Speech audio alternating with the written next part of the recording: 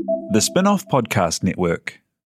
Skinny are helping you show how smart you are with the 1Q quiz, an all-new, super challenging and super quick daily quiz built by the Spin-off. Every Monday, Skinny are giving you the chance to prove you're smart with the Skinny Extra Credit question. Get it right, and you'll get the chance to score yourself some Skinny Extra mobile credit, so you can text, call, or even video call your group chat and gloat about how big your brain is. T's and C's apply. The Fold is brought to you by oOh!media, making brands unmissable and public spaces better across Aotearoa.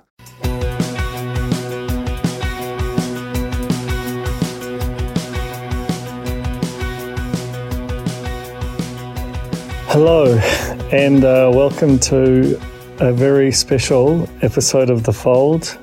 I'm your host, Duncan Grieve, and I am recording this on Friday afternoon, on the 27th of March, underneath the towel via Zoom and my iPhone, because that is apparently the way that we live now. And I'm doing this as a monopod, which, those of you who listen to that sort of weird, slightly crazed episode of Real Pod that I did late last year will either recoil or rejoice at, depending on your taste. Doing it almost out of necessity this way. Not that I can't get people on the line, but I feel guilty. I feel guilty about a lot of things right now. It's a very emotional time, but anyone who's working in the media who I'd want to talk to is working their asses off at the moment. They certainly don't need to spend an hour on the phone to me to try to make sense of this thing. But that's exactly what I'm going to do. The Fold is a podcast about the media, about the New Zealand media, and this institution, this industry that I work for and in has been, like all others, hit in the face by Covid-19, by this virus that sort of there started to be murmurings about in the media in January, and has just risen to become the biggest story of our lifetime. And that has had profound implications for the media around the world. I think it's brought out the absolute best of us. It's also placed a lot of us in mortal peril. I think it's inevitable to say that that the media will never be the same. In fact, that's kind of almost trite at this point, because it'll be true of our species, and every industry will be transformed by this event. But this podcast is about the media, and therefore that's, broadly speaking, where I'll stay. And I mean, it's sort of hard to know where to begin. It's a really extraordinary event to view through the media's lens, both because we are covering it with every sort of beat of it that we can, while also absorbing it on a personal level, while also figuring out how to do our jobs from home. This is true of a lot of industries, but there's, I don't think it's belittling anyone else's what anyone else is going through to say that this has been extremely intense for all of us in the media. And the thing that I keep coming back to is that it shows not the flaw in, but I guess the sort of the danger of the ad-funded model, which has been the basis of so much of our media is mostly or near entirely funded by advertising. And we're in this very bizarre twilight zone where interest in what we create has not been higher for years, potentially never been higher. The COVID-19 story is a worldwide one. It is incredibly complex and multidimensional. It is constantly in motion, like the virus itself. If you stay away for a few hours, you feel like you're sort of living in the past, because it moves so fast. Huge events can happen such that your understanding of the world is no longer current just because you've had an afternoon, doing something with your kids or binging a show. I think, but the main thing is that news ratings are way up. Online traffic is through the roof. Our own site over the last week we've had 3 million page views. Well, that would put us, I think, the third highest ever month in spin-off history, and we did that in a week. I'm sure that every media outlet could cite similar statistics that are just, beyond the realms of anything they've ever experienced.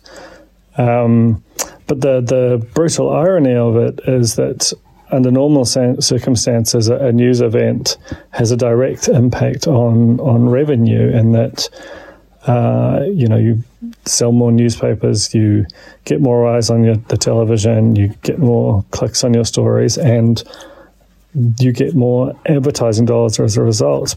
But because this is such a total whole of economy shock, the disease and the sort of prevention of it through lockdown, no one is advertising. And one of the things which really shocked me was watching The Bachelorette the other night, and I was watching this ad and I was like, well, what is this for? There was like a sort of a janky looking Instagram handle came up, and it was really low production value. And then I realized it was for Thin Lizzy. It was essentially like a cut down infomercial playing, during one of the year's big priority shows on TVNZ2 in prime time. And you just think about the events that could possibly make that occur, and it's great for Suzanne Paul, I suppose, in terms of buying some very distressed inventory, but it's a disaster for TVNZ, who spent a huge amount making that show and now have to sort of deal with the fact that they can't remotely recoup their investment. The other ads you see are, there's power companies and Tim Tams, and that's kind of it. The odd car ad, a lot more house ads, but for various other TVNZ shows. But I think television's a very, very expensive medium to make, and that's why, despite having pretty good ratings and a lot of profile, TV3 has struggled so much over the past few years. And God, if selling that channel was a difficult job, and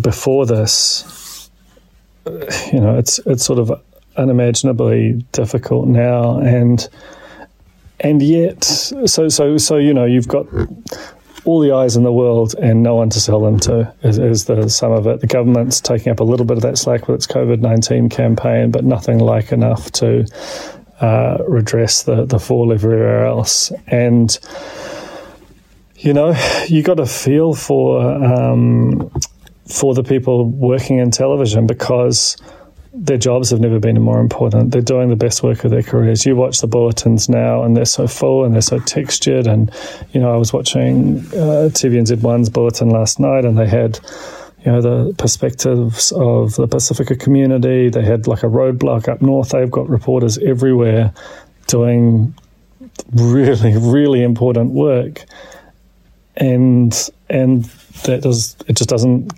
pay. And they're running out of content. They've taken Shortland Street back to 3 days a week. And even that, that show, which is just a machine, like they're sort of, as soon as they finish a scene, they start cutting it. It's admired around the world, SPP's making of Shortland Street. And they have a certain amount of lead time, but it's a matter of weeks, not months. And, they've gone back to 3 days a week. They may well run out of Shortland Street if this lockdown goes on long. Now, that's not a huge thing in the scheme of things, but what it is emblematic of the fact that television it's not just in time production the way there are with some industries, but it's not a million miles off. That they have a production line, they have their planning, and we're just gonna run out of shows because there won't be. Not only are they not making them here, they're not making them anywhere. Dancing with the Stars has already been delayed. I think that will probably be cancelled, in part because almost like a taste thing, like the idea of two relative strangers in such close proximity. Even if you didn't have a live audience, I think that there'll be some part of it that just doesn't read right. It's like my colleague and podcast co-host Alex Casey sort of alluded to, when you watch The Bachelor now and you see the extent to which they're sort of touching one another's faces and kissing, and you're just like, it scans so differently in this era when we know what we're constantly told how careful we have to be with our interactions that were previously so routine. The block is delayed for 4 weeks for now, but is likely to be delayed for longer. The really hard thing with television productions, whether they're reality or scripted, is that they're very cumbersome beasts. They take a lot to sort of wind up and wind down. And the best case scenario with the level alert system that we have going is that we might get let out to a 3 or a 2 by region from time to time, but at any point there'll be a risk of us being sort of scaled back up, and potentially very quickly when there's more community transmission while they try and stamp this thing out.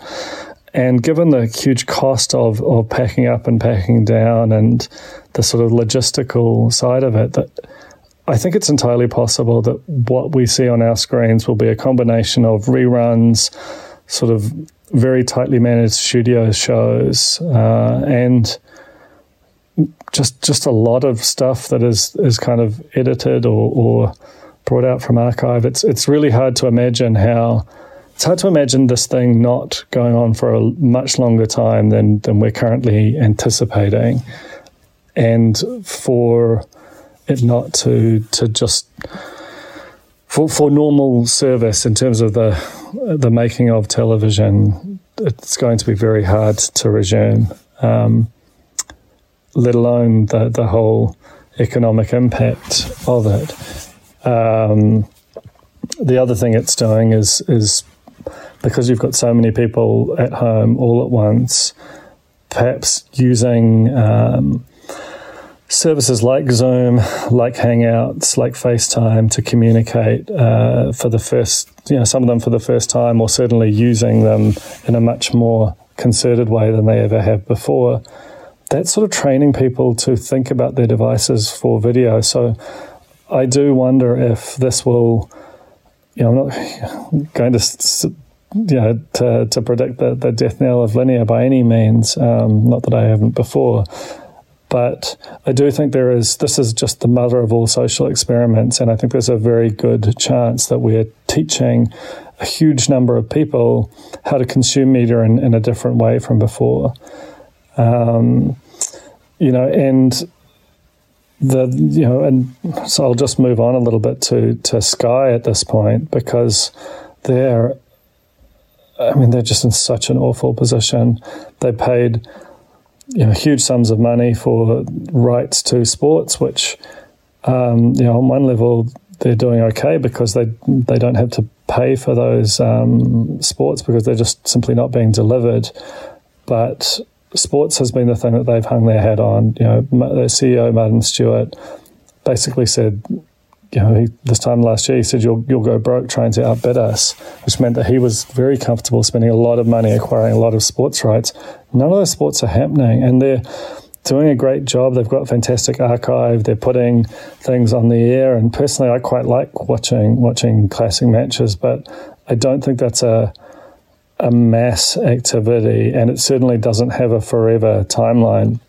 And all those people whose lives had been built around the routine of a Friday and Saturday night watching sports, they're in play now. They're learning new routines. Maybe they'll start to watch, Netflix shows with their partner. Maybe they'll start reading books. Whatever it is, they're very likely to get a long period of time before they can watch sport again. And some of them aren't coming back. That's just the nature of habit. And, so that has a flow-on effect into sport. I think you look at New Zealand rugby, hugely reliant on Sky. I mean, it's a shareholder in it after last year's deal, but it also, it's a very large amount of its income comes through Sky. I think it's entirely possible the All Blacks don't play a game this year. If they do, it'll at best be in an empty stadium, so you lose all the ticket revenue as well. So that's a business which is phenomenally challenged, and until there's a worldwide vaccine, it's very difficult to see top-level sports coming back in any meaningful way. I watched the Warriors on the weekend, and it was kind of poignant the way that they were trying to battle on to complete the quarter so they could get one more payment.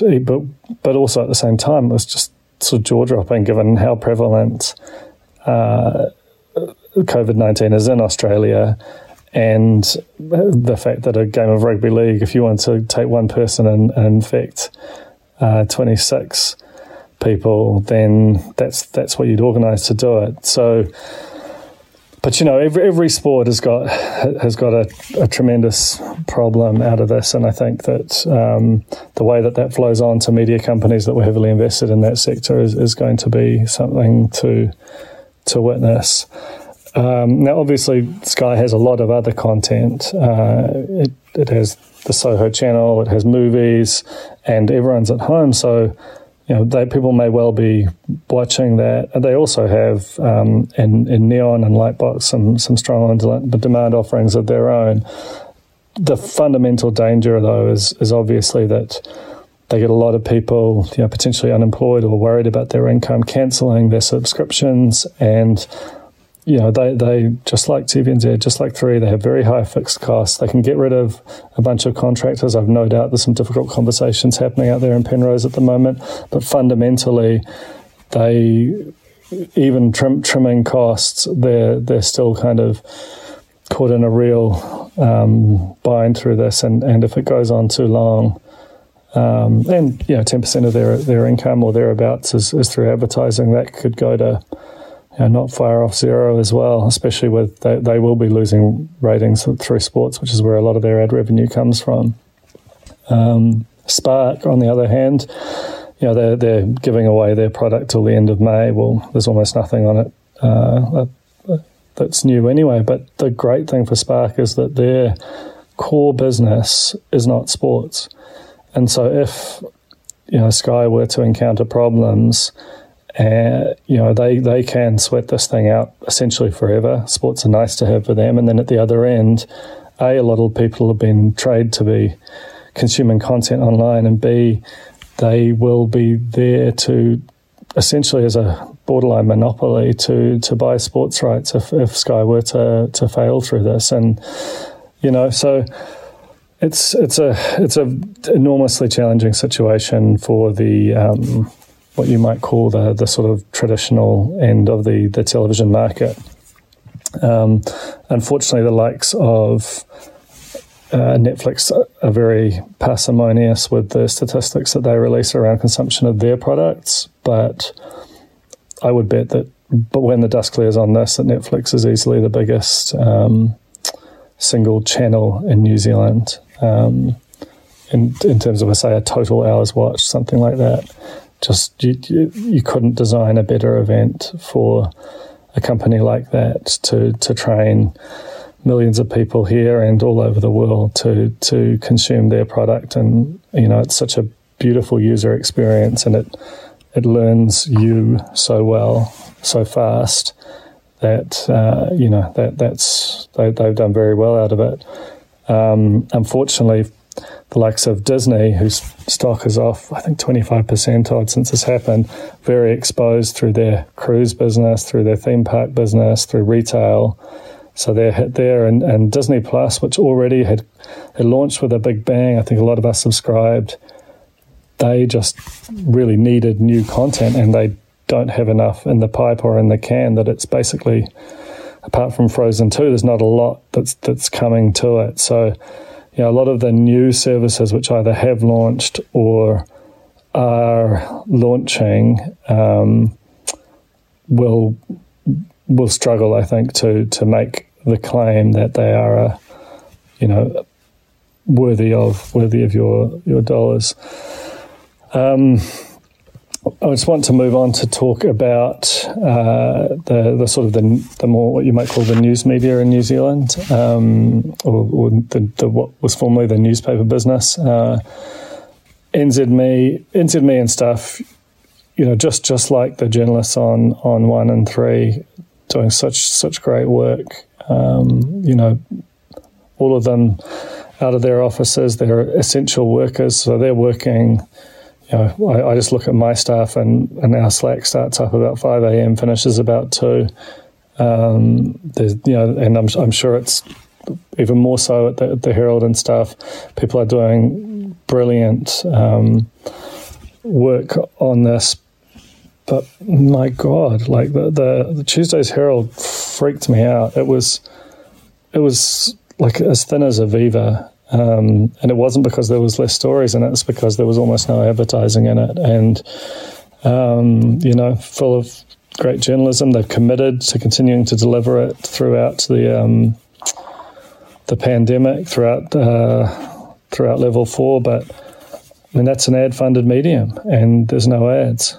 The NBR has already bitten the bullet and stopped their print thing, which they've been wanting to do for a while. But, that I think that will present challenges to it, and it is sort of emblematic of just how fast that happened. That sort of tells you something about, how close to the bone a lot of media are doing it.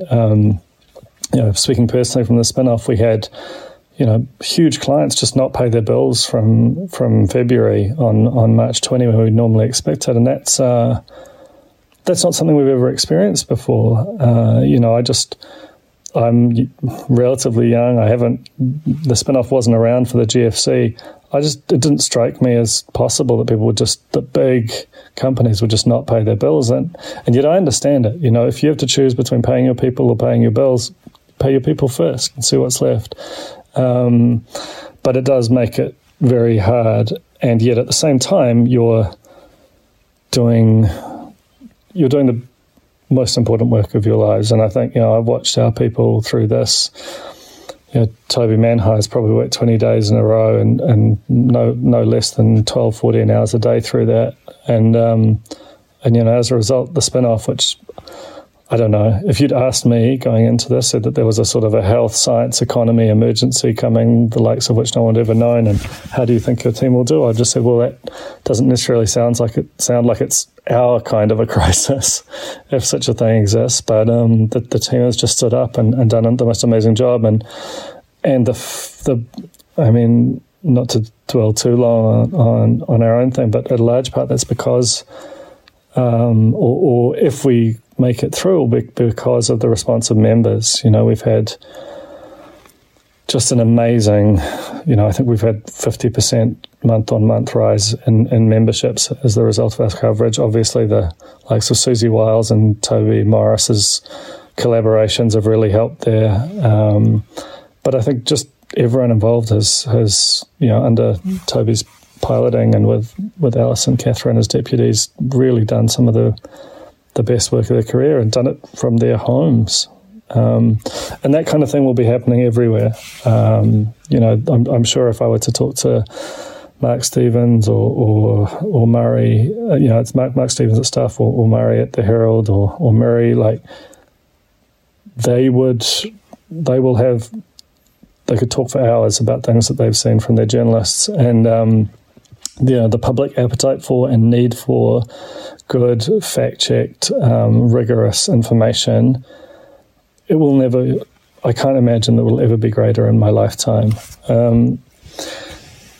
But without anyone advertising, your ability to pay the bills is so limited. And that those government wage schemes and loan schemes, they're great for small business. They're basically a business like the spin-off. We're sort of, we're not home and hosed, but those schemes were designed for businesses at our scale, 20-odd people. You could just about, it sort of helps you pay your wages. Once you get up to a particular scale, especially if you're carrying a lot of debt, the way a lot of media companies are, it's very, very hard, even with the government loan guarantees and all that kind of thing. Like it just doesn't really touch the sides. Now, that's not a criticism of government, because this is a whole of economy problem. And I think, I've never had so many phone calls from concerned people in relatively senior positions in government agencies than I have over the past week. So they're definitely very aware of it. Maybe a package is coming, who knows? But I think one thing that we have which will come out of this, is the realization that, ad funding has always contained a huge vulnerability, and even though this is a sort of a multi-dimensional supply and demand shock, I think it sort of does hasten the not the demise of the ad funding model, because I think that will always be there, but the demand for that media have other direct-to-consumer revenue streams that are of a meaningful scale, because you need to have something more than advertising. When in normal times, when you're dealing with Google and Facebook, let alone when you have an event like this happen. I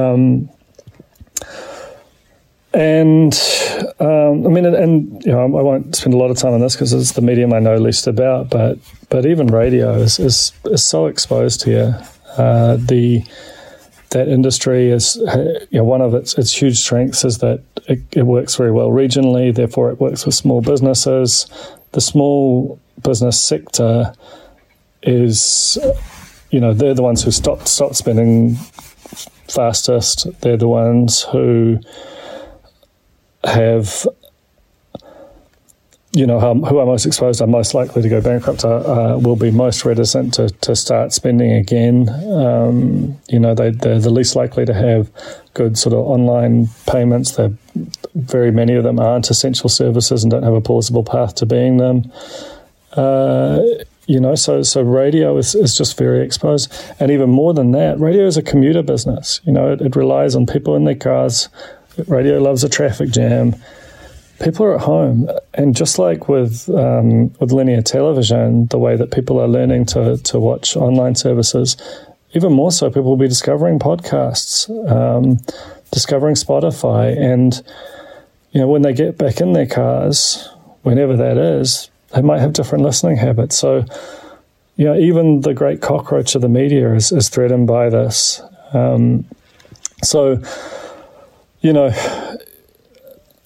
It's just a very, very grave and complex crisis for the media. And obviously, in the scheme of things, it's not who cares, because I think everyone is gravitating towards information. But certainly, there are public health dimensions and overall economic dimensions and many other things which vastly supersede the media's bleating. And we have been bleating for probably 10 years now, and as someone who's been the source of a lot of that within New Zealand, I have to acknowledge that. But everything I was saying before, it's not like it has changed. The powerless resourcing and just the general pain of the sector, what is still there fundamentally, and now it has the mother of all shocks. So, I am so impressed by the way that my colleagues in the sector have stepped up. I'm so impressed by the way my own staff, for everyone from video to commercial to members to editorial, there hasn't been a person there who hasn't just wowed me with their work. But you also know that it comes with a cost, and that it can't last forever. This no revenue or very low revenue type situation. And, to be honest, I can't record podcasts under a towel forever. It's very hot, and I do feel quite strange. So I'm going to leave it there. This has been The Fold, the Spinoffs Media Podcast for March 2020, a month I'll never forget. That was The Fold, brought to you by our partners at oOh!media, making brands unmissable and public spaces better across Aotearoa. Huge thanks to oOh!media for sponsoring this episode of The Fold and enabling us to make unmissable connections with Kiwis.